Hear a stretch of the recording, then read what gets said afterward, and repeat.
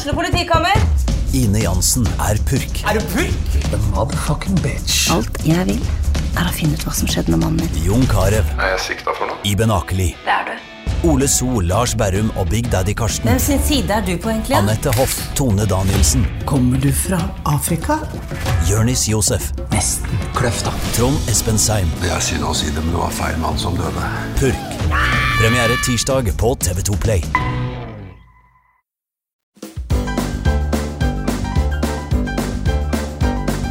Først en viktig beskjed fra denne vekas annonsør. Du på jakt etter den perfekte hverdagsbilen? Berg & Co har fått inn et avgrenset parti av den attraktive Volkswagen E-Up Range som kan leveres før jul. Den snerte elbilen har en kraftig elmotor som gir deg mye kjøreglede og lang rekkevidde på inntil 259 km. Stikk innom en av Berg & Co sine avdelinger i Førde, Stryn, Sogndal eller Ørsta.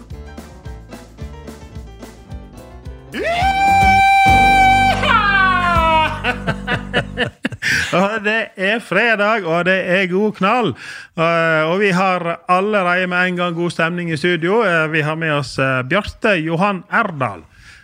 Velkommen. Ja, takk skal du ha for det. Har du grugledet deg til dette her, eller? Ja, jeg tenker som så at dette her noe uvant scene for meg å være på. Så det jo omtrent så gå opp til muntlig eksamen, føler jeg på. Ja, du skal få en karakter til slutt. Ja, takk for det. Eller takk og takk. Ikke takke på forhånd, da. Jo, men det viktig å være selvsikker og positiv. Ja. 71 år, gift, 4 gutter, 1 barnebarn, en jente som bor hjemme på gården. Ja. Aktiv pensjonist med god evne til å slappe av. Tidligere bankpotet, kundeansvarlig og mye annet. Interessert i jogging, fjell, båt, fiske, historie, så den kanskje største interesse. Liker jo sixpence. Du tok han jo av nå, men du har han med. Ja, men det flott, og gardsdrift, sau har du. Førdefjorden og gruvedrift du engasjert i, og ikke minst trasévalget for nye tunnelen som skal komme Førde-Naustdal. Erdal-Naustdal. Ja, Erdal-Naustdal. Ok. Det der en plass i Erdalen at vi regner med at tunnelinnslaget på innover mot Førde kommer. Ja. Så vi må ut til Erdalen før vi får alltid se Erdalen, uansett. Det vi håper vi ikke skal gjøre. Det det du håper vi ikke skal gjøre. Ok. Ja. Vi kunne vel ha gått... Kunne ikke vi ha gått egentlig rett gjennom Førde-Nippa og kommet ut igjen? Det hadde jo vært absolutt av beste da, men disse her budsjetter til Statens Vegvesen, det forskjellige potter. Og dette her veien mellom Erdalen og Naustdal vi, som vi kjenner til, veldig rasutsett. Så dette her rassikringsmidler som stilt i utsikt der nå. Men det beste løsningen hadde jo selvfølgelig vært at veien hadde kommet fra Naustdal i tunnel, inn opp i Erdalsdalen, og så gått et stykke i åpent terreng, og så gått... sitter fra min side, eller Erdalens side, under Førsnippa og kom tatt inn på en plass slik at det har vært knytt i hop mot det alternativet som med Hafstadfjellet og den rundkjøringen som kommer inne på nede på Bruland, tenker jeg på. Og så fått det innknyttet på det. Men det ikke tema i hele tatt. Så da må vi prøve å få til det nest beste. Og da det, nå vi kommet rett inn i den saken med en gang. Hva det? Ja, nå begynte vi rett på. Nå begynte vi rett på, da var ikke det noe sånn som jeg hadde tenkt meg at det skulle innlegging og... Nei, du vet det her. Det vil jeg, men jeg ikke noen planlegger, så å hoppe fra en til andre går veldig fint. Men sånn som vi ser da, så vi var jo på et møte i Naustdal med synfaring, og i Erdalen synfaring, og så dagen etterpå, det gikk over 2 dager, masse folk fra Naustdal og fra grenda vår. Og så skulle vi ha såkalt silingsmøte der, på hva slags alternativ som var best. Og så skulle vi prioritere. Jeg sa til hun der fra Nordkonsult, fanken ikke mer enn ett alternativ for meg. Jeg greier ikke å prioritere det. Andre like dårlige, alle som ett. Her ett alternativ som kan prioriteres. Det at innslaget i tunnelen, selv om det lengre tunnel, går inne ved badestranda I Erdalen. Med tankanlegget. Inn, og så går tunnel bak Erdalen, og kommer at jeg har ikke så sterke meninger hvor det skal komme igjen ute I Naustdal, men inne på Jarane kanskje det beste, muligens, jeg vet ikke.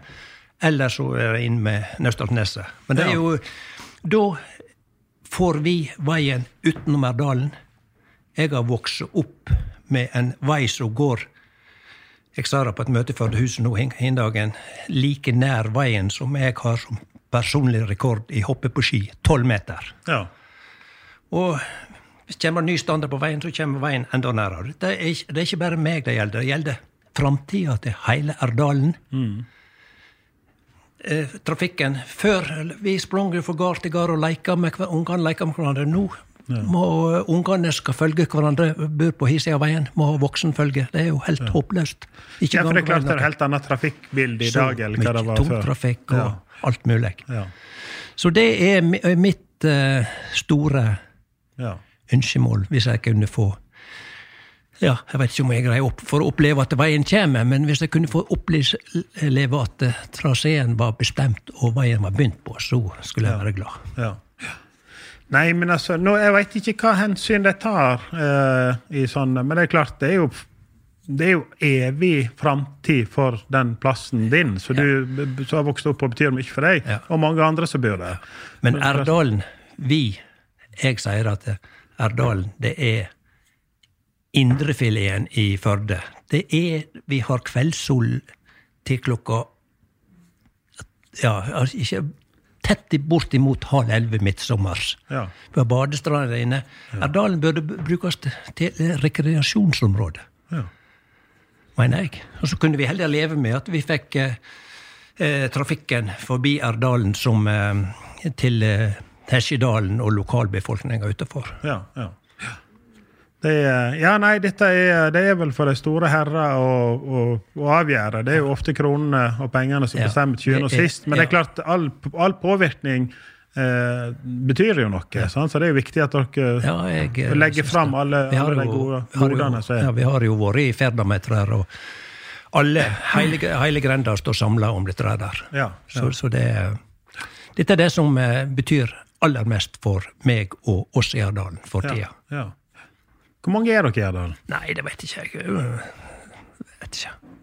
Akkurat 20-30? Ja, 20-30, så hvis du tar med noe sånt, så kanskje litt mer når du tar med Klopstad og Klopstad-Kvia og der. De blir jo også berørt av et trær. Med tunnel. Det ikke Klopstad, men iallfall Klopstad-Kvia. Nei, det klart. Nei,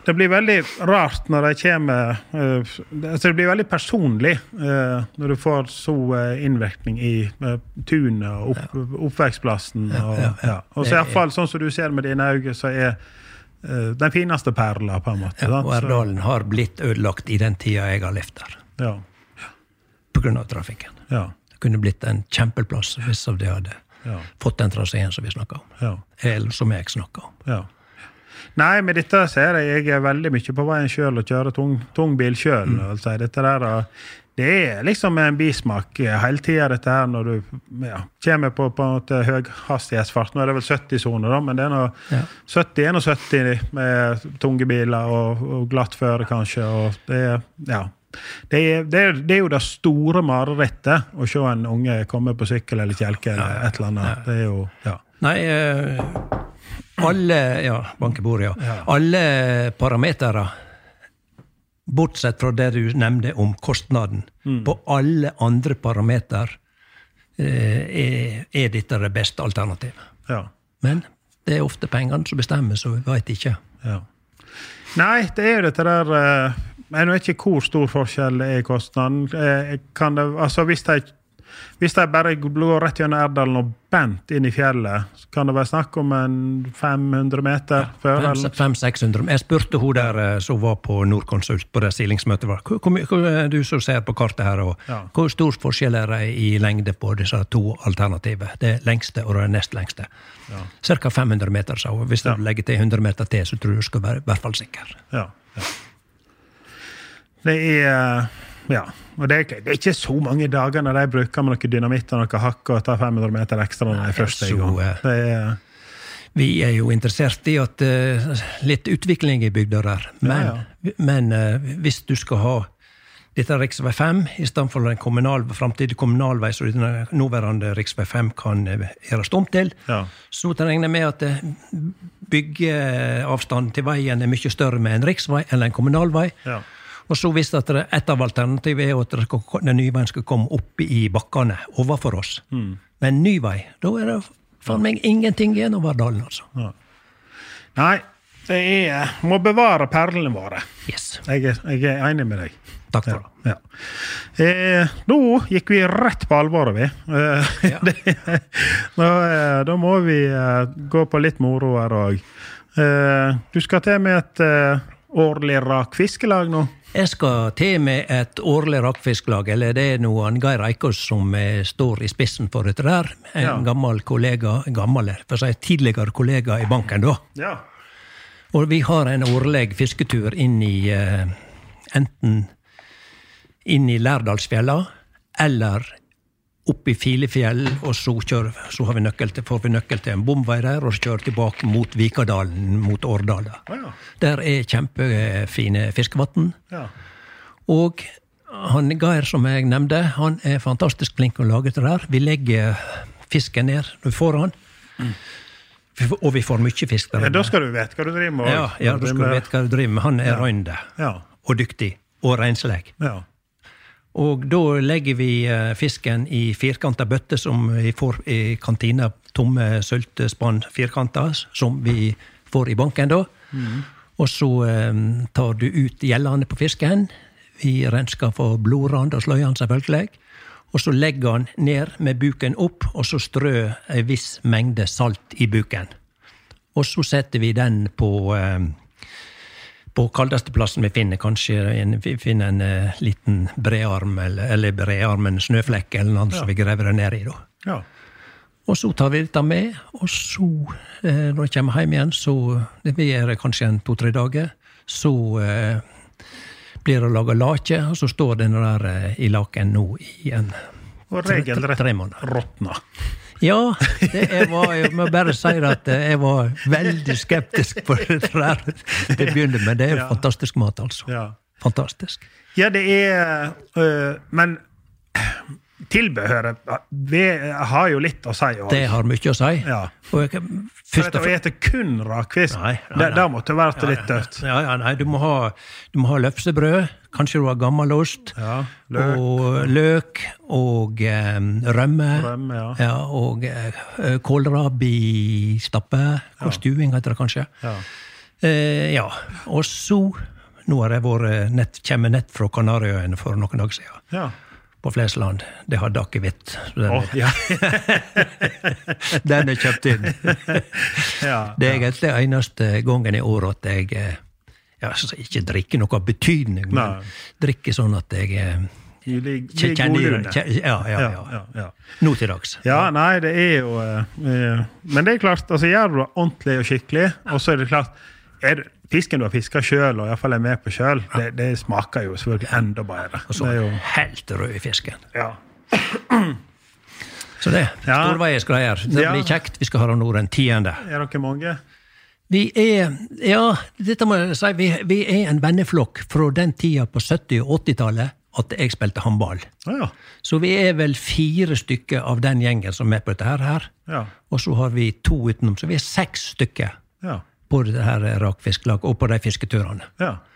Og det blir løgaskrøte litt da. Det blir jo litt sånn jeg forteller historier, men det jo sånn som det flest, de har jo hørt det før, vet du, så jeg det blir bedre og bedre hvert år. Ja, det vet ikke jeg det.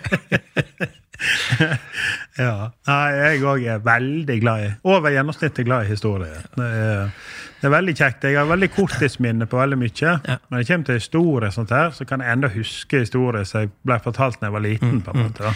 Når du kommer inn på det, så må jeg jo bare si at jeg har voksen opp på denne gården ute i Erdalen. Ja. Jeg bruker å si at en gård som ligger midt i sentrum. Ja. Men det kommer veien ned fra Kloppstad, kommer veien ned fra Erdalsdalen, og så kanskje litt inn fra Hornes. Ja. Og gården vår, i stova vår, der var en samlingsplass før i tida. Ja. Så der lå røyken tett under taket da på 60-tallet og sånn 50-60-tallet, som jeg husker fra. Men det der ble jo ødelagt når fjernsynet kom. Ja. Da var det slutt på, da satt folk hjemme og besøkte ikke hverandre. Og det der med å fortelle historie og alt det der, det gikk litt i glømmeboka, altså. Folk gikk ikke på besøk, som sagt. Nei. Så det var selvfølgelig er det mye som er blitt bedre, men akkurat den biten der, den sakner jeg. Nå må jo folk bli inviterte for at de skal komme på besøk. Ja. Og i dag så sitter han og besøker hverandre på telefonen, kanskje. Nei, det pluss og minus med alt. Indianerne også sitter i et telt og røyker fredspipe og forteller historier som går fra generasjon til generasjon. Så, Nei, så jeg er voksen opp med historier. Jeg husker tanta mi fra Bygstad, hun sa jeg var bare liten, vet du. Se nå på han, der sitter han med ører på stilka.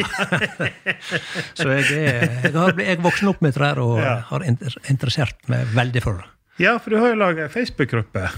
Jeg har en side som heter Sunnfjordhistorier av det gode gamle slaget. Ja.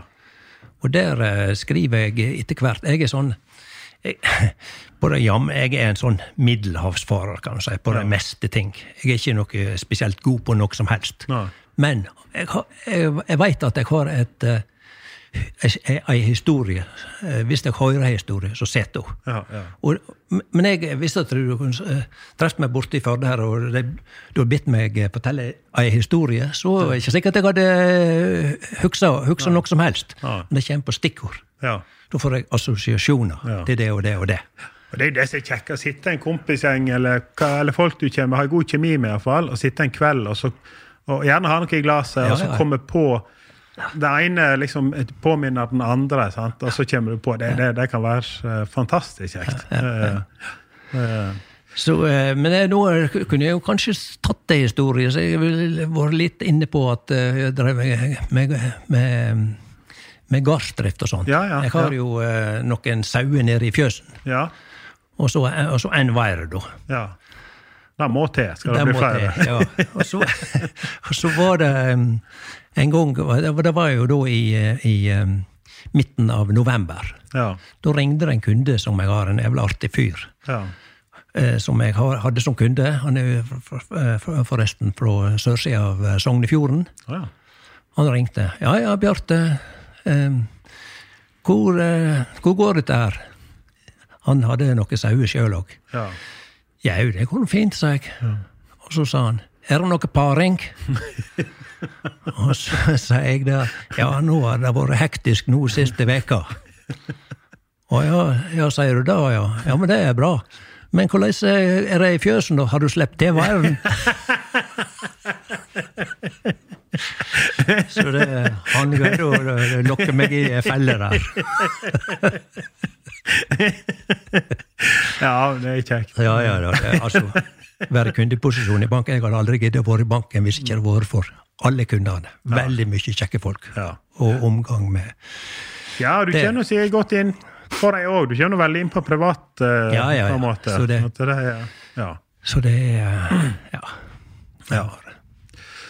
det er for gammelt av i banken. Du har vært der i mange år.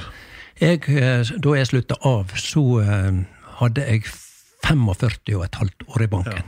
Jeg hadde noen strøjobber, sånn feriejobber, litt sånn hist og pist før det, men det er den eneste faste jobben jeg har hatt. Det må jo være litt, kan jeg tenke meg, forandring i banktiden også? Altså, før og gammelt av, så kom jeg vel kanskje nesten litt som med hua i handa og måtte stå skolerett for å se om du fikk lån. I dag så har det vel snudd. Nå er banken ser på kne til deg. Nå er det banken, så nå er det forhandlinger og ene med det andre, og kneking på renta og sånt. Så kundene er blitt mer kravstore, vet hva det er, og vet hva konkurrentene kommer med, så det. Nei, men bankene har vel vært en næring som har vært flinke, og det er klart, de må jo være kapitalsterke, men det er jo av og til du kan lure på om de kanskje er litt vel kapitalsterke. Nei, men du er inne på noe der, altså. Dette var faen meg... Dette er ikke alle som forstår at banken må ha en solid ryggrad. Det må tjene penger, og det må ha en soliditet i bottenen. Hvis ikke så blir akterutseilt og blir ikke konkurransedyktige fordi at de har ikke god nok ryggrad, altså. Men apropos banken og sånn, jeg har ikke spesielt jeg og en kamerat vi ble faktisk kalt inn til møte vi var vel ikke i lag, men vi hadde samme kunderådgiveren da var det så skolerett på teppet og så det går ikke an å bruke så mye penger ned på treskverket, så det er ikke dine penger, for det var jo sånn drafjøl. Vi klarte jo å få inn oss en måte hvor vi klarte faktisk nesten å ta ut penger på drafjøl. Dette helt sånn, det gikk litt sent etter det å lære seg dette med penger og ansvar og sånn. Jeg husker det var i jul, da var vi hadde ikke så mye igjen, liksom. Du har kjøpt julegaver, du har kjøpt, det var... Men så var det ene minibank borte over Langbrua der. Den var slått litt vrang. Han hadde sikkert ikke noe kontakt på helt... Du kunne ta ut, egentlig. Men selvfølgelig kom det igjen en dag, da. Men vi var i hvert fall bort der og kunne ta ut. Jeg husker ikke hvor mye vi kunne ta ut. Om det var 2000 i slengen. Liksom. Vi tok ut. Joho!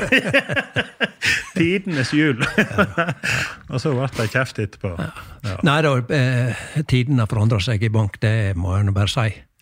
Og hvis du skal nevne, så jeg vet at jeg sitter her på grunn av at jeg kan en god historie. Så, og i tillegg til den heimen som er voksen opp der, og historiefortelling stod i høgsetet, så begynte jeg i banken, og der var en som heter Finn Friis Hafstad. Jeg vet ikke om du har hørt det navnet? Nei, han var født i 1910, mener jeg, og jeg jobbet med han cirka de 10 første årene i banken. Jeg begynte jo i 1971. Sommeren 1971 begynte jeg. Høsten 1971. 6 år før jeg ble født. Og da de 4 første årene jobbet med han, og det var en fantastisk fyr. Han var jo vanlig, alle visste hvem Finn Friis var. Og han hadde forstått på en oppkomme av historier. Det er bare synd at det ikke ble nedskrevne. Jeg kan en del av dem. Men noen er jo så på kanten, og det er personer som er blandet inn, så det vi ikke har noe har det på noe der, kanskje. Men han spilte kanskje litt poker da på søndagene og sånn. Det var ikke alltid, han kom seg helt i hekten der på mandagen, og da var det sånn historien er løst. Abben, har du hørt om han? Da var han ikke kjent. På Erdal? Nei, han bodde her oppe nede for kjerka, der Kristiansen-huset som ligger over i gamle banken, eller opp borti der, kanskje det huset ligger. Det som var butikk? Det som var butikken. Kristiansen? Eller det som ligger bakfor der. Jeg husker Finn Friis, han fortalte en historie om han. Det var da Abben var ung, vet du. Det var jo litt fantete i ungdommen, ungene sånn som folk ellers. Og så var det noen litt rampete som hadde gjort herverk og knust noe glasrute i Flomhuset, det store hvite huset som lå på sørsiden av Langebrua. Og dette hadde selvfølgelig Flommen han fått greie på, og han hadde fått greie på at Abben hadde ikke vært med på dette, men han visste hvem det var som hadde gjort dette der. Og så kom Flommen med et tilbud til Abben. Abben var jo regnet for å være litt enkel og en original som en spesiell figur i førdebildet. Man kom med et tilbud til Abben at hvis du sier hvem dette var, så hadde gjort dette der, så skal du få 5 kroner. Det var jo en del penger for en ungdom på den tiden der. Ja. Og så tenkte Abben seg om, og så sa han, jeg skal først høre med de som har gjort det, om hvor mye jeg kan få hos deg, for at jeg ikke skal si det. Så han var jo ikke så, han var jo litt mer eller folkelig feltrøst, trodde. Det vanskelig å bli sur også da, for det jo hins og Ja. Ja, det husker jeg, men jeg husker det gamle Kristiansen-huset. Jeg har faktisk bodd et år i sentrum. Bestemor mi hadde jo den Sol frisør og helsestudio. Litt lenger ned der, ja. Og når vi flyttet fra Viåsen og så til Vie, så bygde vi et år der nede, mens vi bygde. Jeg tror det var yrkesskolen som bygde huset vårt på Vie. Og da gikk det litt lengre tid, men det var sikkert litt rimeligere. Så da var vi opp der, og jeg husker jeg hadde en sånn gul stor bøtte, full av karameller. Og da tror jeg det var 25 øre for disse her, så du fikk 4 karameller for 1 krone. Og da var det opp med et tomflaske og pante, og da var det vel 50 øre for en flaske. Og så leverte inn den, så tok de imot, så fikk du karameller, og så gikk de bare ut. Dette var et eldre ektepar som bodde der, eller drev butikken og bodde der. Så de gikk ut bak kassen, og så på baksiden så satt de opp i en tomkasse der bak. Og der stod jo døra åpen, dette var jo på baksiden av huset. Så vi var jo rundt igjen og hentet flasker tilbake. Jeg skjønner tegninger. Nei, jeg vet at hun var frisør, tante di der. Ja, bestemor mi. Bestemor di, ja. Nei, jeg kjenner slekta di. Ja. Jeg kunne jo fortalt en vits historie innenfra Vie. Jeg vet at du barnebarn til Johannes H.V. Ja. Og han, det var jo hesteskokasting som, jeg vet ikke om han var aktiv med. Jo, veldig. Han har trygge. Ja. Og så, jeg vet ikke, men da står du med 10 meters avstand og hiver på for svære.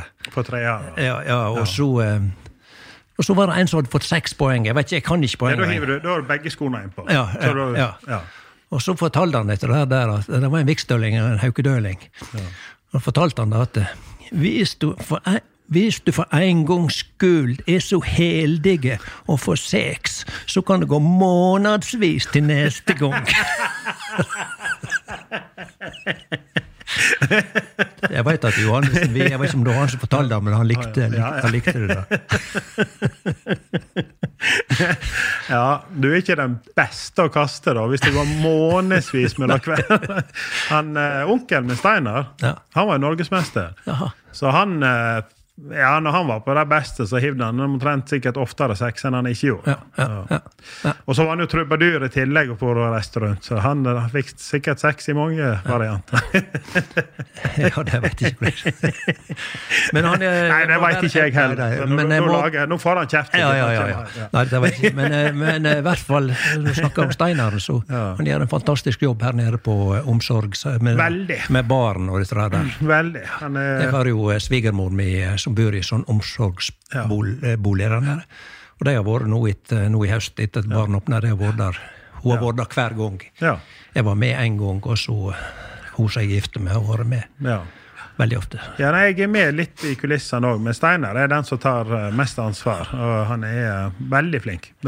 Enorm innsats, og det prisverdig. Jeg skulle egentlig ha vært der selv i dag, for da jeg annars ikke kunne komme, men så nå får ikke jeg dette heller, så da var det egentlig bare å ringe til Steinar. Steinar, kan du? Ja, ok. Men han veldig ansvarsfull på sånt. Absolutt. Da skal han ha. Nei, skal vi se her. Nei, jeg ringte deg her. Du var på reise, du. Da det jo på jogginga. Ja, jeg har jo... Har du alltid jogga? Ja, eller alltid.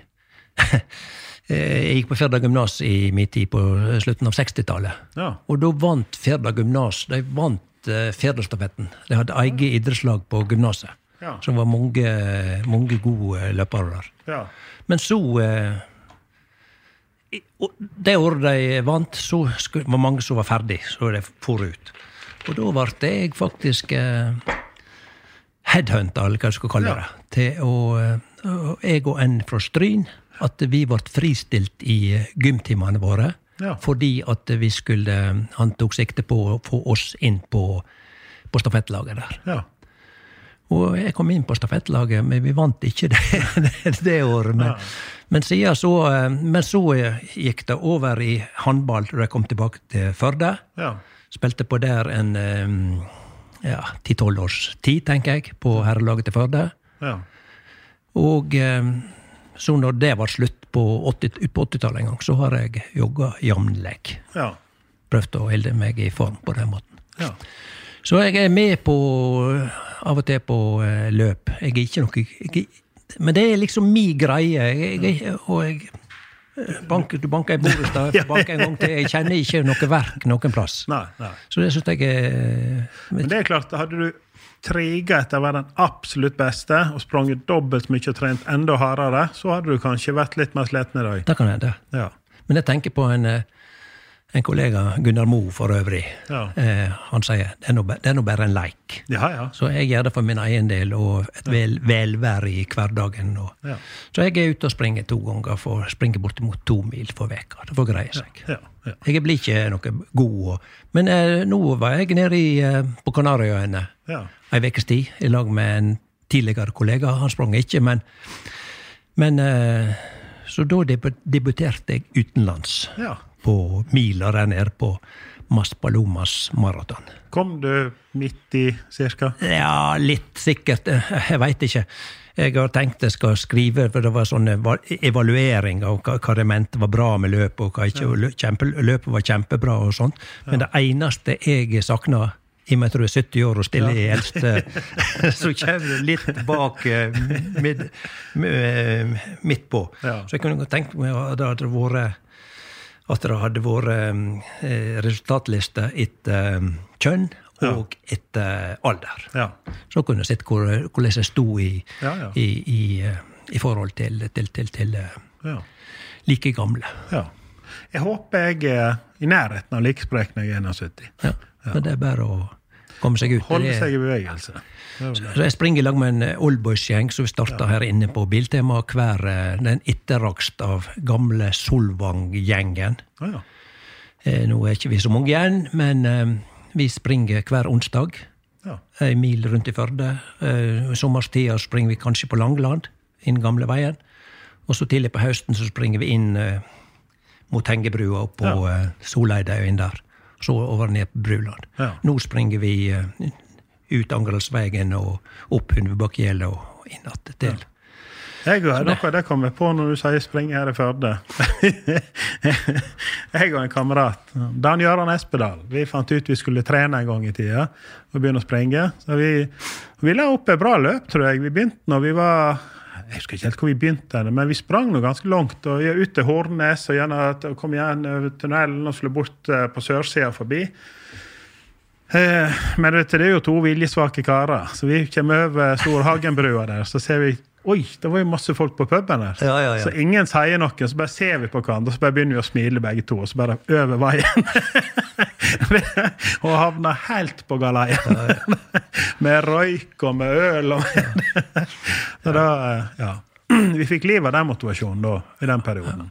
Neida, så dette er heldig nå jeg på med da, som sagt. Nei, men det er veldig fornuftig.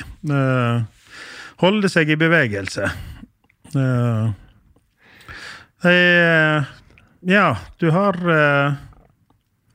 Du kjører her, vedhåk, pensjonist, hva driver med? Ikke så mye, litt vedhåkst, fôrer dyra 2 ganger i døgnet. Ja, det er stort sett, det er ikke så mye. Hvor mye dyr du har? Nei, jeg hadde jo oppi 40, altså, vi har jo en bra gard.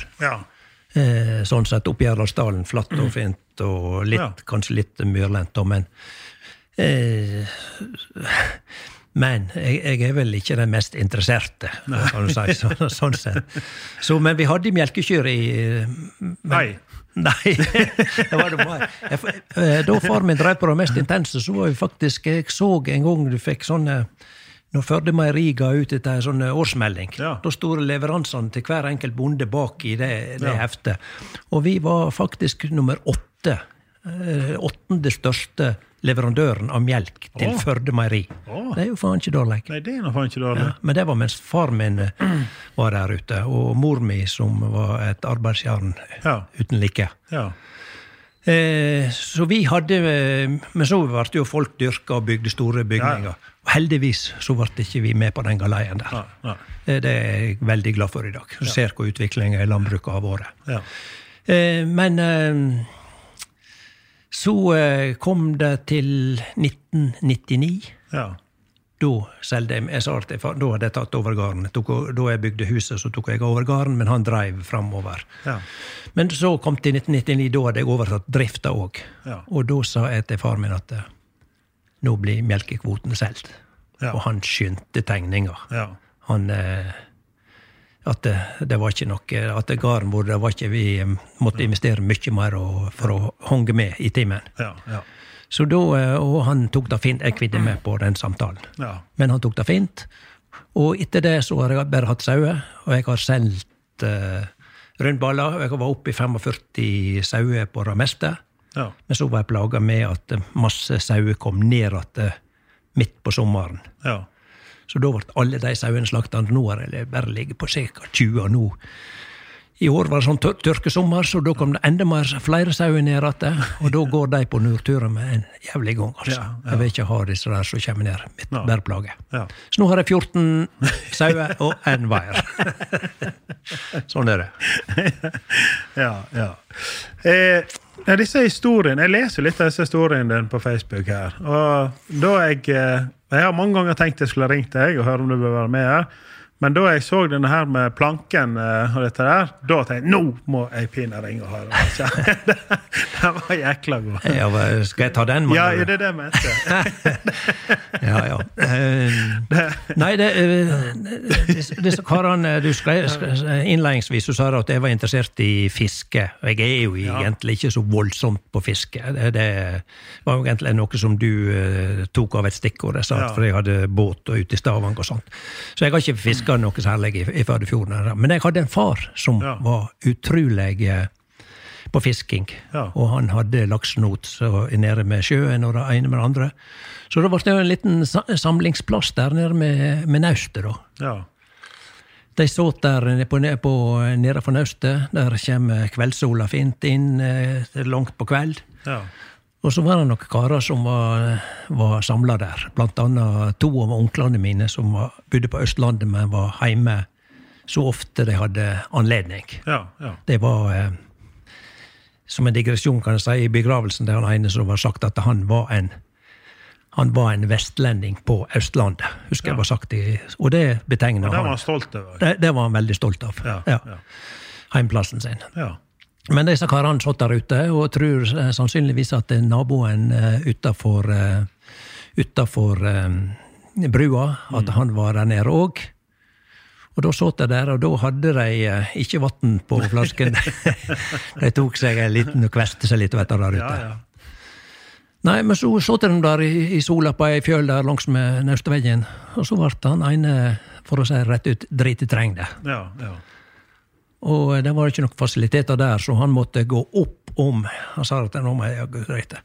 Så gikk han opp om nøst og bort om på oppsida, og bort i ramen mot nord der da. Ja.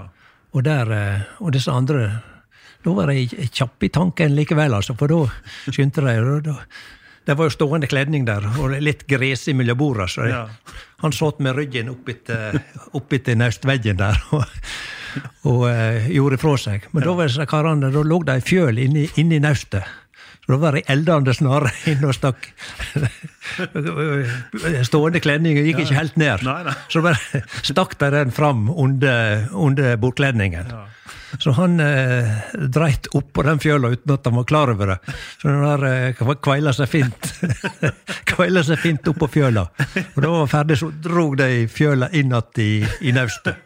Så han røstet seg opp, og jeg vet ikke om han tørka seg, men det var mås eller gras eller et eller annet. Så han røstet seg opp og så bak. Faen, det var jo ikke noe der. Så det var... Og da forstod bare ingenting, vet du. Ja, da har du begynt å korke flasker. Så da kommer det tilbake til Naust og sette seg der, vet du. Det hadde de andre karene, det var kommet seg. Det var kortere vei tilbake, så det var jo kommet seg på plass lenge for han. Så, men da greide ikke de greide ikke å holde seg. Da sa far min da, du får gå inn I Naust og se hva som ligger der. Så det jo det sånne ting som folk ikke kommer på nå lenger. Ja. Nei, vi var nok mer kreative før, og sikkert enda mer før da igjen. Men dette I hvert fall vittne om veldig god humor. Ja, jeg synes at det kjempegreier. Altså. Det så enkel, men fantastisk god humor. Det det. Ja. Har du flere sånne? Nei, ja, jeg kunne, nå har jeg et par stykker som ikke utgitt før. Jeg kan ta den ene, så du kan kanskje ta den andre til slutt. Jeg vet ikke hvor langt vi kom der I hele tatt. Men, nei, vi har nå det på over en halvtime. Ja.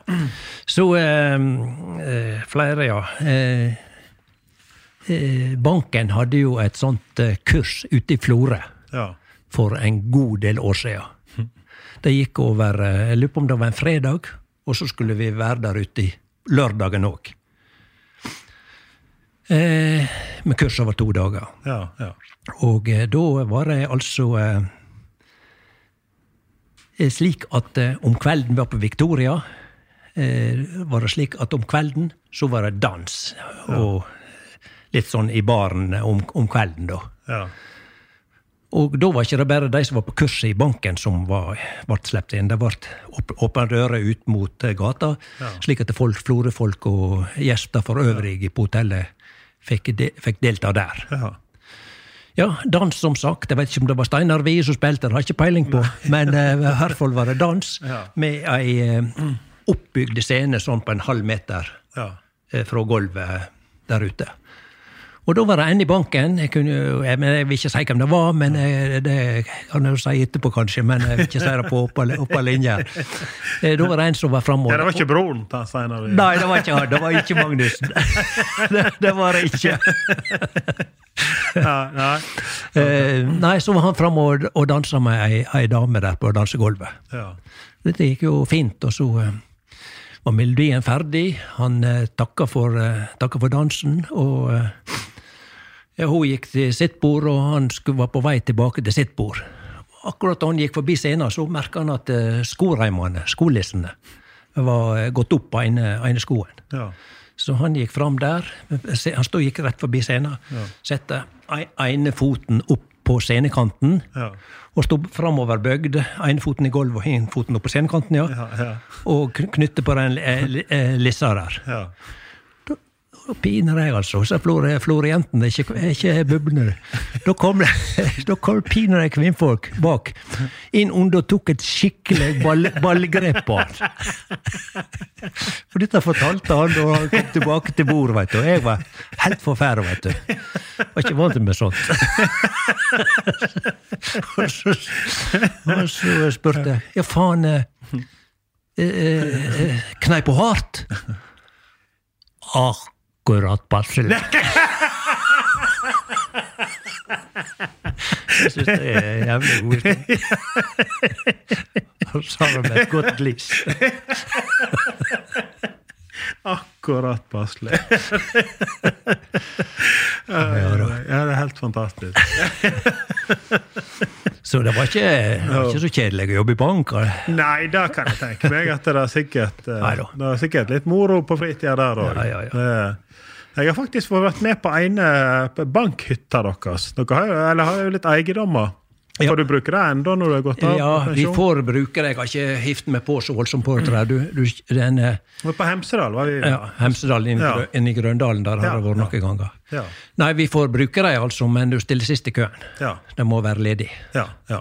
Så alle, og det er jo Jeg prioriterer det yrkesaktive først. Ja, det er ikke noe å si på det. Nei, det er noe sant, det er sant. Erdal, ja. Badestranda der må det ha vært mye moro opp gjennom tidene. Jeg tenkte bare selv har vi hatt, jeg har Vi har hatt mange artige hendelser nede I Erdalen. Og før I tiden så var ikke det var jo en fast festdag. Det var ikke det 15. mai eller 1. mai? Ja, det er på mye, det var 16.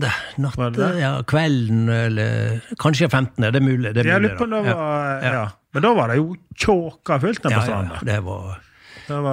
Jeg husker ungene mine, de var inne og samlet flasker, og de hadde hele sykkelvogn full, vet du. Altså, men de like flinke? Det var vel var det Lionsklubben som hadde ansvar for? De har hatt og rydda stranda om vårene for, nå vet ikke jeg skal ikke si det sist. Farfar var alltid med der. Ja. Så det men litt vind, det kan det jo være av og til. Både I Naustdal-stranda og Erdal. Enda mer faktisk I Naustdal, men du får jo denne solgangsprisen på kvelden. Så det. Da det bare å være litt oppe I skråninga. Ja. Det sånn. Skal vi se her. Vi har andre aktuelle historier fra Førde postkontor. Ja, det jeg lurer på om det var en av de første historiene jeg publiserte I Sunnfjord-historier på den Facebook-siden. Jeg synes det en helt fantastisk historie. Det var Finn Friis Hafstad som fortalte det. Så han skal ære for mange av disse historiene. Men han fortalte den historien der. Her I Førde, her jo sentrum. Så det Angedalen, så det Holsen, og så har du forskjellige daler, Sundsdalen og ute I Erdalen og sånt. Og de var organiserte slik at postmennene, de bodde I ytterkantene på disse her dalene. Vi hadde Emil Bruland, han bodde på Klopstad, helt I enden av den veien der. Og så hadde de en artig kar inne I Angedalen som het Olai Botnen. Han bodde helt inne I botten. Det var praktisk. Og de skulle på jobb om morgenen, så de postkassen på vei fremover, tok med seg all post som skulle sendes fra garene rundt omkring, og så sorterte de posten da inngående, eller det som skulle tilbake, så sorterte de nede og tok med seg hjem igjen. Så når de kom hjem igjen, så var postveska tom, og de var ferdig med dagen. Det var bra organisering, vil jeg si. Bare dette ble noe helt vildspor, men skulle de på annen arbeid, så det var en tilleggsjobb, eller var det selve jobben? Det tror jeg var selve jobben. Ute I vårt hadde jo et lite småbruk oppi der, hadde vel sikkert noe, jeg vet ikke om han hadde kyr på den tiden der og sånn, men det var nå dette som hovedjobben, altså. De hadde jo ikke bil, de syklet jo, og han hadde en moped, og siste året han kjørte, så tog jo sti. Men I hvert fall, han der Olai Botten, han var en artig skrue. Det var flere der inne I botten som var det. Og så stod det jo inne på postkontoret der en dag og sorterte på posten. Da plutselig så kommer postmesteren ut. Og så snakket til han Olai Botten. Og så sa at han ville ha et ord med han på tomannshånd. Så da for de inn på kontoret hans, døra ble letet igjen, og det gikk en god tid før han kom ut igjen. Og disse andre regnet med at nå har han pinere gjort en alvorlig tabbe eller en feil der som han måtte stå til rettes for. Og så etter en stund så kom Olai Botnen ut igjen. Og så var det en som ikke greide å dy seg. Han var nysgjerrig. Hva det var? Du, hva det var han ville deg? Da kom det kjapt. Postmesteren, han rykta litt, han Olai Botten. Postmesteren sa at han skulle vekk en 14 dagers tid, så da spurte meg om jeg kunne røkte kjæringen hans mens han var vekke. Det jo helt fantastisk påkommet, på kjapp, på direkten.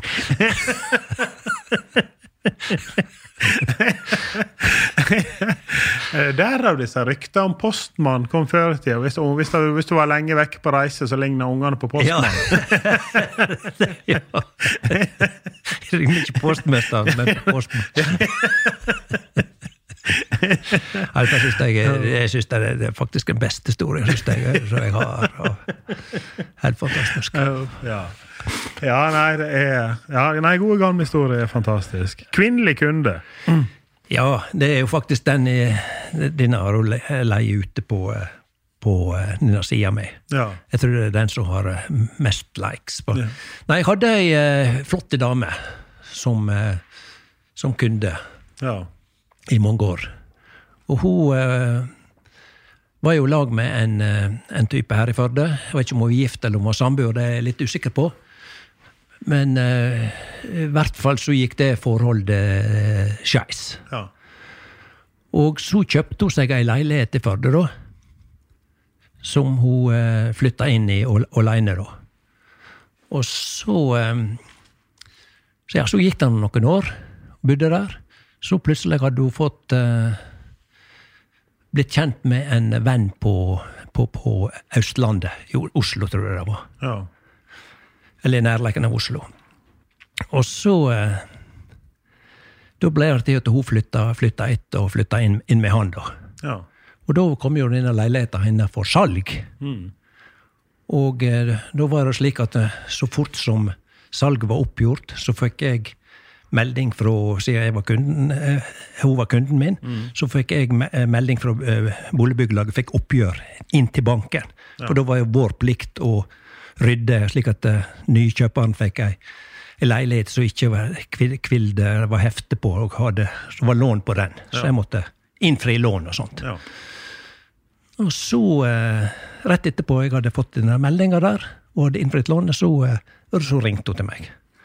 Og sa at, ja, nå har jeg selv leiligheten med Bjarte. Ja, etter der jeg fullt klar over, sa jeg. Jeg har fått oppgjør, og jeg har innfritt lånet ditt, og jeg har sett resten inn på en høyrentekonto, sa jeg til henne. Ja, så flott da, sa hun. Og så sa hun det, så sa jeg det, jeg lurte faktisk på meg, jeg kjente henne godt, så jeg hadde lett tone med henne. Ja. Så sa jeg at jeg lurte faktisk på at jeg skulle ta og sette inn på sperra, jeg tenkte på kvinner og shopping og alt sånt. Ja. Jeg tenkte faktisk på at jeg skulle sette inn på sperra konto, med alle de fristelser som er der inne i storbyen, sa jeg. Ja. Bjarte, sa hun, hva du tror? Tror jeg må betale for det?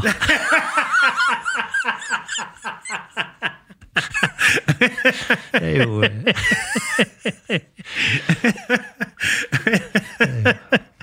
jo slagferdig svar. Ja. Så det var mye artig. Så.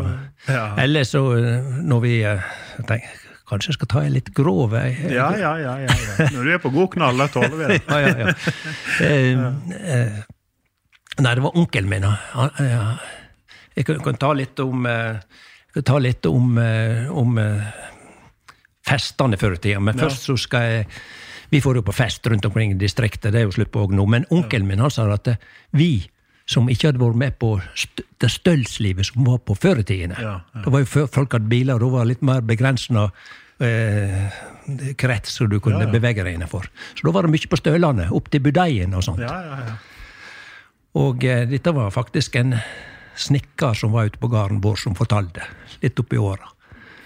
Du vet sikkert hva man, jeg vil ikke nevne, men du vet sikkert hva man eller var. Ja. Og han fortalte historier for stølseliv før. Det var jo helgene at folk hadde tid å gå på stølene da. Ja. Og da var jo budeiene der.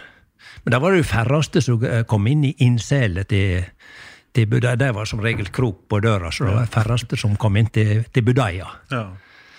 Og de andre var jo men så var det en som var kommet inn i innsele og fikk overnatt inn i sele da.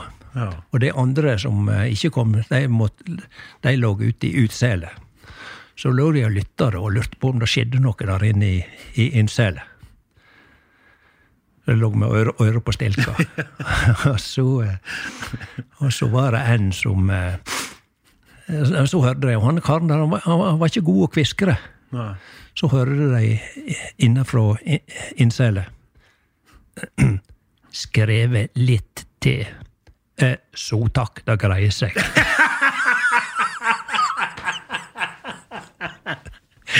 En høflig mann, kan du si.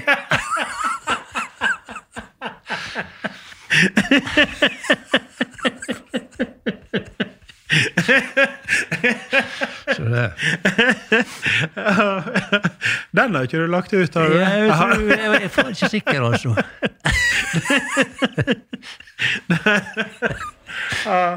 Skrevet til. Så takk. Ja, den synes jeg den var veldig høflig. Ja. Ja, det var jækla bra. Jeg kom på her ikke, når vi skal snakke om sjekkhefte. Det var en som han var altså så fascinert av med sjekkhefte når det kom, at han var helt overgitt. Dette var det mest fantastiske som hadde sett dagens lys. Så han var litt raus på bruken av dette sjekkheftet. Han fikk jo brev fra banken til slutt, at her mangler dekning. Ja. Altså, du kan ikke skrive sjekker i dette tempoet her, liksom. Så men dette løste han helt fint, så han bare skrev ut en sjekk til deg, så det sendte i retur, og regnet med saken var utover. Ja. Dekket hele beløpet. Ja. Men jeg vil tenke, Helgoland, hvor kjekt han var hatt det i den stunden han virkelig trodde at dette her bare var utømmelig. Ja. Det er jo klart, nedturen blir jo like stor når du innser at dette her skal betales. Nå, jeg kan jo fortelle historien når du snakker om sjekkhefte. Ja. Det var, jeg vet ikke hva si navn, men du kjente Johan en stund. Ja.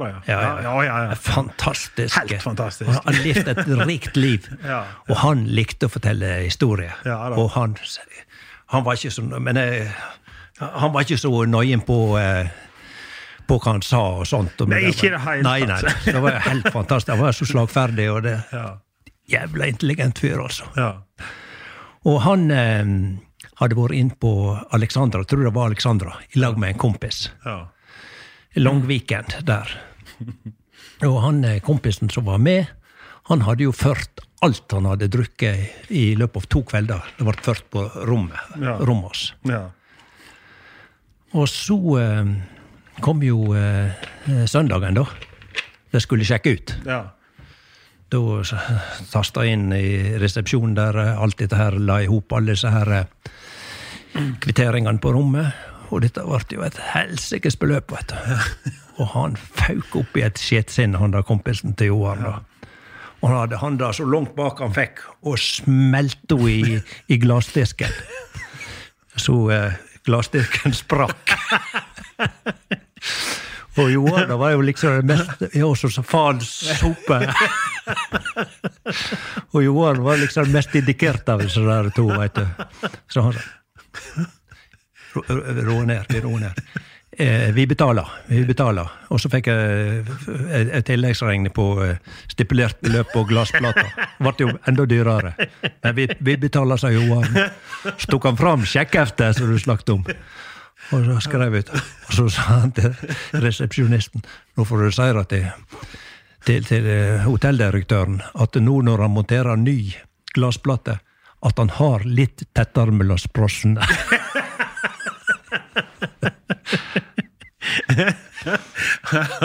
Ja, jeg har selv hørt han fortalt når han hadde vært en lærling. Han var jo rørlegger. Ja. Og så hadde han med denne lærlingen. Han var så fin på det. Han var vært nede i noen kloakkreier der. Og han hadde jo stått med handsker og støvler og alt. Johan, han vrengde av seg, bretta opp buksa, bretta opp armene, hoppa ned i, skrudde og fiksa til det. Jeg så han ble kvitere og kvitere i fjeset han der lærlingen. Men jeg satt meg opp på kanten og pakket meg en god klype snus. Da spydde lærlingen.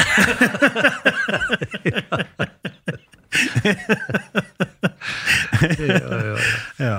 Men jeg kan ane meg hvem han hadde med seg der på Alexandra som slo i disken. Det kan du gjøre. Det er også jo en fantastisk fin fyr, uten at vi må nevne navn. Nei, dette Nei, så tenkte jeg skulle ta i historien når vi snakket om Erdalen her og riksveien og dette her som jeg var inne på i stad. Ja. Vi har jo veien tett nede for huset, og vet ikke om du vet hvor jeg bor henne. Bor akkurat på oppsiden av veien der. Det er så flatt, ut litt. Ja, det er flatt, og så går akkurat veien opp i Erdalsdalen der. Ja. Jeg har bygd en levegg der rundt hagen og sånt, for å hindre litt støy og sånt. Men jeg bor tett på veien der. Ja. Ja, med Siverten. Ja, riktig. Ja, og så, det var han faktisk, han var en 3-4 år antageligvis på den tida der. Ja. Og jeg ikke så, men da hadde jo faren, eller bestefaren mener jeg, faren min, han var jo redde for seg ut, han var litt vilt fra seg, spesielt Sivert kanskje. Ja. Og så var redde for, først var trafikken nedenføre. Ja.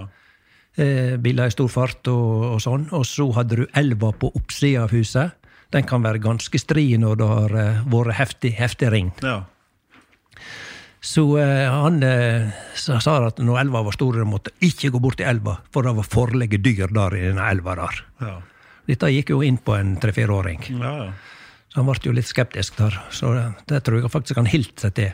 Men så var det barne, jeg tror jeg var ikke noe sånn voldsom kirkegjenger, altså, men jeg tror det måtte være i barnedåpen til han som var yngre, eller Halvor, som var yngre enn Sivert. Og da han skulle døpes der i kirka, i gudstjeneste, og fullt i folk i kirka. Ja. Og gudstjeneste var det jo litt lenger enn Sivert sette pris på. Så han var jo litt av urolige slaget. Ja. Så han klatret jo opp på ryggen bak oss, og så til å vagle seg der på seteryggen, eller benkeryggen, eller hva du skal kalle det, i kirka da. Og så plutselig så han en som han kjente bak, jeg vet ikke, kanskje fra barnehagen, eller noe sånt. Så ropet han høyt: «Vi har krokodiller hjemme i elva i Erdalen, vi!» Så da fikk du i hvert fall letta på tonen i kyrkja. Ja, det er en passelig fin kommentar, så du får hele kirkefolket til å humre litt. Ja, nei, han har sendt meg noen bilder. Jeg hater jo orm. Det jeg ikke glad i det helt. Nei, det noe det jeg ikke... Men han ikke så kviafull på de greiene. Han sender noen bilder av det, og dette er og dette er hanne, og og jævlig ivrig med fugler, fuglekasser. Ja, voldsomt. Ja. Og han er veldig interessert i dyr i det hele, og vi hadde jo et sånn akvarium med ei skilpadde i noen år. Ja. Så plutselig så begynte det å leke slik at det gikk tomt. Da hadde vi den skilpadda, må Sivert si da, i badekaret et års tid, før vi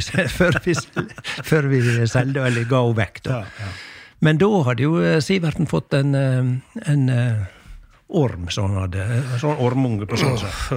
Og det hadde han oppi til i akvariet. Ja, var det helt uaktuelt da i hus. Ja. Og Torel, kona mi, hun helt jo på å gå aldeles fra konseptet. Så det, men det så skulle han terga med pinne. Ja. Og da var Siverten for treg. Og da fikk han et stikk her i hånda. Ja. Og da var det slutt på den. Hele ormen. Ja. Ja, nei, jeg ikke noe glad i det. Men det har jo vært fikk han noen reaksjoner av Bjarte? Nei, jeg tror han ringte vel til han der legen sin, og jeg vet ikke, det var ikke noe så, jeg tror ikke han måtte inn på noe sånn, men likevel. Ja. Lever det gode liv i byen. Jeg prøver å lokke han hjem igjen av alt det, men jeg tror han har det godt inn i Bergen. Ja, det ser slik ut. Ja. Nok da. Nei, nå vi snakket om en halvtime, vi også. Nei, jeg tenkte jeg kunne ta en historie til, for det var fra ikke bankloftet, men fra kantina i banken. Ja. Der skulle være en sånn damenes aften. Eller det ble masse unge damer fra 20-25 år opp til 35-40 kanskje. Ja. Så ble det invitert i banken, og så hadde det noe fint program, og med program og sånn, ta vare på egen økonomi, eller altså, jeg vet ikke hva det var vi hadde der. Og så etterpå så skulle det være mannekengoppvisning. Ja. Folk fra, hva jeg kalte disse her, Ricovero inne i Olden. Ja. De hadde nok kolleksjoner, og så disse her stålnakk inne for Stryn, husker jeg. Moods of Norway. Ja, Moods of Norway. Ja. Og da hadde de med noen dresser, og dette var en dress som passte inn til min kropp da. Ja. Og så var to andre fra banken, det var Arild Hornes og Bjørn Egil Holmøvik. De også skulle. Jeg så var sikkert 55 og kanskje bort 60 år. Vet du. Så det var karene der som var godt veltrenet, og jeg med litt sånn, ja. Nei, det ikke mye du har. Nei, ikke så ille da, men. Ja. Og så skulle vi gå frem, det var en sånn catwalk midt frem i salen der. Skulle vi gå frem der og på oss disse dressen og disse greiene der. Ja, da, dette var greit. Og så var hun der, kona til han der flott dame inne fra Olden, så gift med han der Rikke Overo-typen. Ja. Sjefen der. Da sa hun det, og så, nå skal dere, hadde hun med seg noen rosa truse. Ja, boksershorts fra Moods. Og vi skulle gå fram på der i 70-80 flotte dame, vet du, unge, på catwalken, innført disse der rosa. Så vi, ja da, jeg tenkte, faen, det kan ikke være så sier rumpa heller. Det må når hun, flott dame, vet du, litt vanskelig å si nei, vet du. Så vi tok noe der og gikk fram på det der, vet du, best vi kunne. Og det jeg ikke var klar over, det var at Pinere Ferda var der også, vet du, med fotografer. Det var jeg faktisk ikke klar over. Du har ikke lagt en banan ned i også. Så det... Nei, jeg var ikke det. Jeg var klar over å fotografere, så selvfølgelig gjort det. Nei,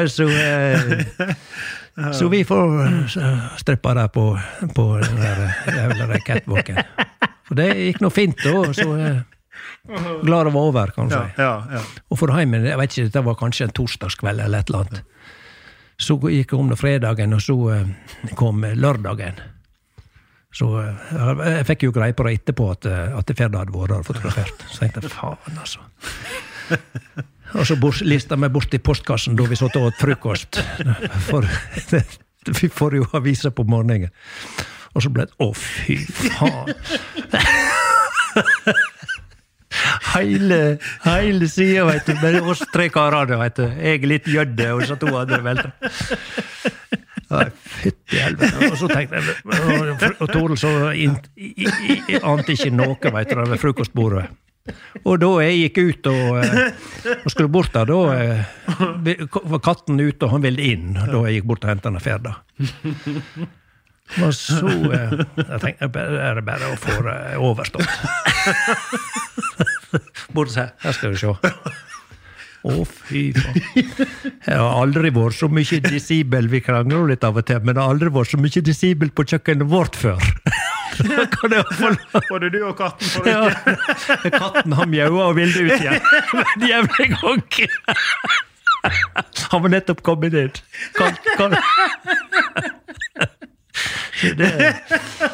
Nei, det var men så gikk det en stund, vet du. Hun var rasende, vet du. Men så pinere ringde først ei venninne, og så ei til, og så tøft altså. Ja, det er dette må du få alliert inn. Ja, det kan ikke alliert, men det ringde heldigvis på ei initiativ. Og da var det pinere efter litt annen tone, skjønner du. Ja, det var litt der, altså, hvis mannen har liksom på en måte skjemt seg ut og strippa, det er klart, det er en helt egen kategori. Men hvis han har vært litt tøff på en måte, og vist frem, så det er stor vesentlig forskjell på heimbane. Nei, faen. Nei, det var det verste av alt. Liv i land. Det var kanskje like godt at ikke banan var. Ja. Jeg tror det. Greier seg med mindre, sånn. Så takk til helde.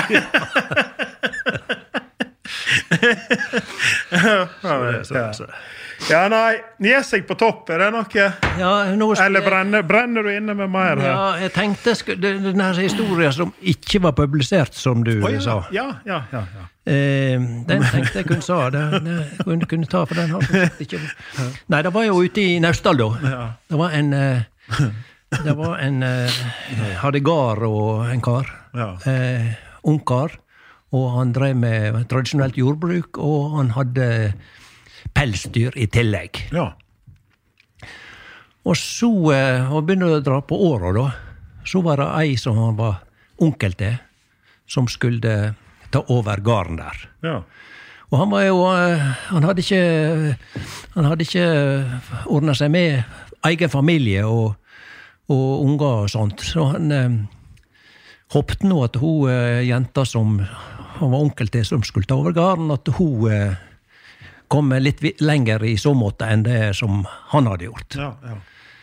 Og så var det bryllup da, og han var jævla glad i denne jenta der, og tenkte han skulle holde litt av tale da under bryllupsmiddagen. Ja. Men så dette her å snakke i forsamlinger, det ikke så enkelt. Så han kvidde seg jævligt. Men så gikk han tådde ikke seg til. Ja. Men så gikk det noen timer, så var det kaffe. Da hadde han vært ute på bakrommet og hivt inn på noen kvasser. Så han, det bruker hjelpe. Ja. Så da sa han det at ja, han var nå så fornøyd med at hun ville overta og sånt. Men han så ikke liksom på at hun hadde fått noe mage eller sånt, så det gnog han litt. Så han hoppet nå på det at det skulle... Men så sjå hvor fin hun setter, sa han. Hun sjå på etter det blanke håret henne. Men så sa han, men vi som har nå drevet med sølvrøve, vi vet det kan være drektige for det.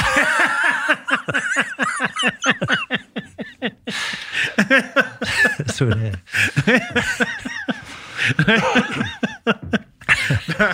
det hjelper på at publikum har hevet inn på noen også, da.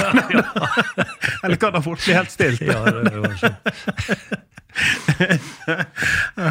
Ja da. Ja, nei, jeg tror hvis jeg skal kåre en vinner her, så det han der saklige oppe støylen. Sotakken. Ja, det.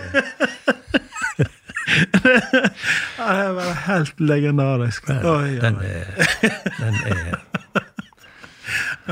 ja, den god.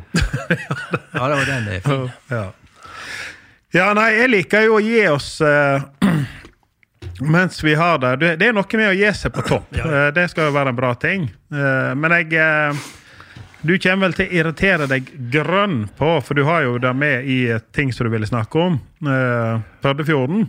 Det har jeg snakket om. Har ikke snakket om Førdefjorden? Jo, ok, og det vi snart. Nei, vi har ikke det. Det har vi faktisk ikke gjort. Nei, vi har ikke det. Nei. Og det en ting som du engasjert i, og sikkert sterke følelser. Ja. Men du har ikke en god, så vi kan ta etter det igjen også, eller? Før vi går helt inn i det alvorlige igjen. Nei, men altså, Førdefjorden ikke saker opp og avgjort. Jeg har ikke følt med. Det kan hende hun jeg vet ikke, vi vil leve i håpet. Det ikke gitt endelig løyve, men det ser ut som de får løyve til løyve på trinnvis og sånt. Ja. Jeg mener nå det når du ser laksestammen, hvor den blitt redusert. Du ser Raulista nå. Ja, han kom på Raulista. Ja. Du ser Karlen Vie står frem i Fjerdelag med en gjeng der for hvordan du skal ta vare på bestanden oppi elv og gjøre tiltak der. Ja.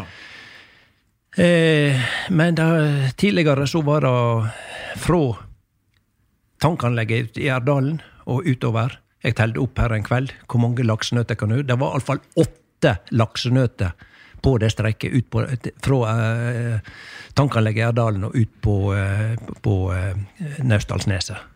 Det fisket en gang. Nå ikke det laks, og likevel så går det nedover. Hva så gjør det der? Og jeg tror i hvert fall ikke det at å dumpe 250 millioner tonn med finmalet gruveslam, at det noe rett retning for å bevare laksestammen. En laksestamme som skal passere dette deponiområdet ved utløpet. Og dette dumpinga der, det utløpet av en fjord som nasjonal laksefjord. Nei, for meg også klinger det veldig rart at jeg helt tatt får lov til det. Hadde jeg enkelt rett kunne bestemt, så hadde jeg bare sagt at kjøp ut disse garene i Erdalen, betal deg rikelig og legg på det doble, og så kan de begynne på nytt kurs og helt, og så få det på land. Ja. Og kan de på sikt bruke massene til et eller annet, så hadde jo det vært aller best. Det jo det som jeg håper nå, at de forsker på om det kan brukes i betong og sånt, men det jo jævlige mengder, altså. Det så innst i altså 200, altså, å telle fra 0 til 1 million. Ja. Med ett tal i sekundet. Det tar 11 døgn. Ja.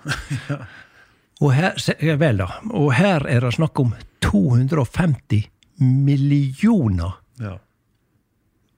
Ja, nei, og så tonn. Det litt over hva vi helt klarer å fatte. Ja, vi greier ikke å forholde oss til. Nei. Nei, altså det viktig med næring og utvikling, men det trenger ikke gå på bekostning på hva som helst. Så jeg prøver å være litt forsiktig med, i og med at jeg styrer med så mye som jeg gjør, at jeg skal ikke stå bresjen for jeg for og imot, eller sånn. Men akkurat dette der fjellet der, knus det opp, ta ut det som viktig, og legg det på land. Men ja, jeg litt usikker selv personlig på hvor langt de kommet. Det ikke så det i hvert fall ikke lett å jobbe mot de mektige store. Det ikke det. Nei, siden du spurte om en historie på slutten her, så nå har vi jo statt den beste, selvfølgelig. Men kan du fortelle at da vi var i altså 1968, 70, eller kanskje etter at jeg kom tilbake fra Sandane spesielt, da var det jo så her dansefestene rundt omkring i distriktet. Og hvis vi hadde en helg da vi ikke var kommet i alle fall en tur gjennom Våtedalen, så var det liksom helga vekkast da. Og da var det et jævlig stress på lørdagskveldene, fredagskveldene kanskje også, å få tak i privatsjåfør som kjørte bortover. Måtte holde seg forholdsvis edru. Ja, nei, de var edru altså alltid. Så det, men ikke alltid passasjerer. Aldri. Så det var i den tida. Det var noe ungdomstida. Så det var så. Men nei, så kom vi bort til Egge, og nede for veien der lå et hus 20 meter nede for veien. Der har vi lagt merke til, og det mange andre som har lagt merke til også, at den døra stod alltid åpen om kveldene, og når vi for på fest, når vi kom hjem på fest. Alltid åpen. Så når vi kjørte bortover, nå kommer vi snart bort til døra, tror det å åpne kara, og hvis at noen hadde tippet at døra var igjen, så hadde de gitt gode odds. Så det alltid åpen. Så en gang vi for tilbake igjen fra fest, og da hadde det blåst opp med snø gjorde det, og halvveis snøstorm. Og så, døra åpen nå? Kom forbi. Den var åpen. Jævlig snøstorm klokka 2-tida om natta. Og så var det sånn, stopp! Stoppa. Jeg må ned og latte igjen døra. For han ned på glatte sko. Ruska igjen døra der, og litt og igjen. Kom opp at, nå døra igjen. Hun hang litt ned på. Så det, nå det huset flyttet, ser jeg. Så det. Ja, vi kjekt og sånne ting. Ja, det sånn minne som en har. Ja, det jo det. Nei, men du, vi har vært gjennom mye og mangt. Så nå gjenstår det bare å få Sivert med her også. Det Du får presse han litt over julekonjakken. Ja. Han skal visst være hjemme nå denne jul her. Han har jobbet veldig mange juler i de siste årene. Nei, men det har vært, jeg har maset litt på han, så du får bare si han skal være med. Nei, men tusen takk for at du ville komme. Det var kjekt da.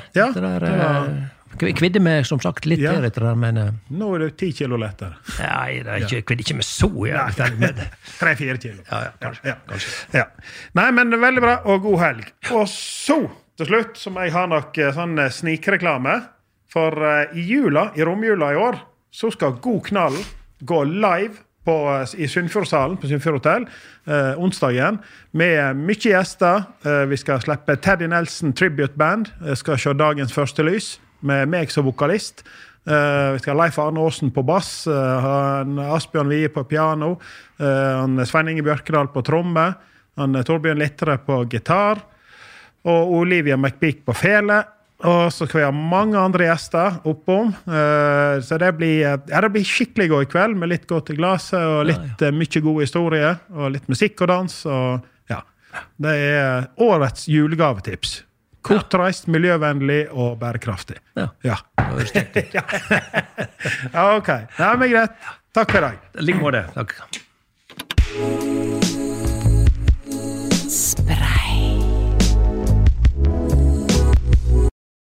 Har du et enkeltpersonforetak eller en liten bedrift?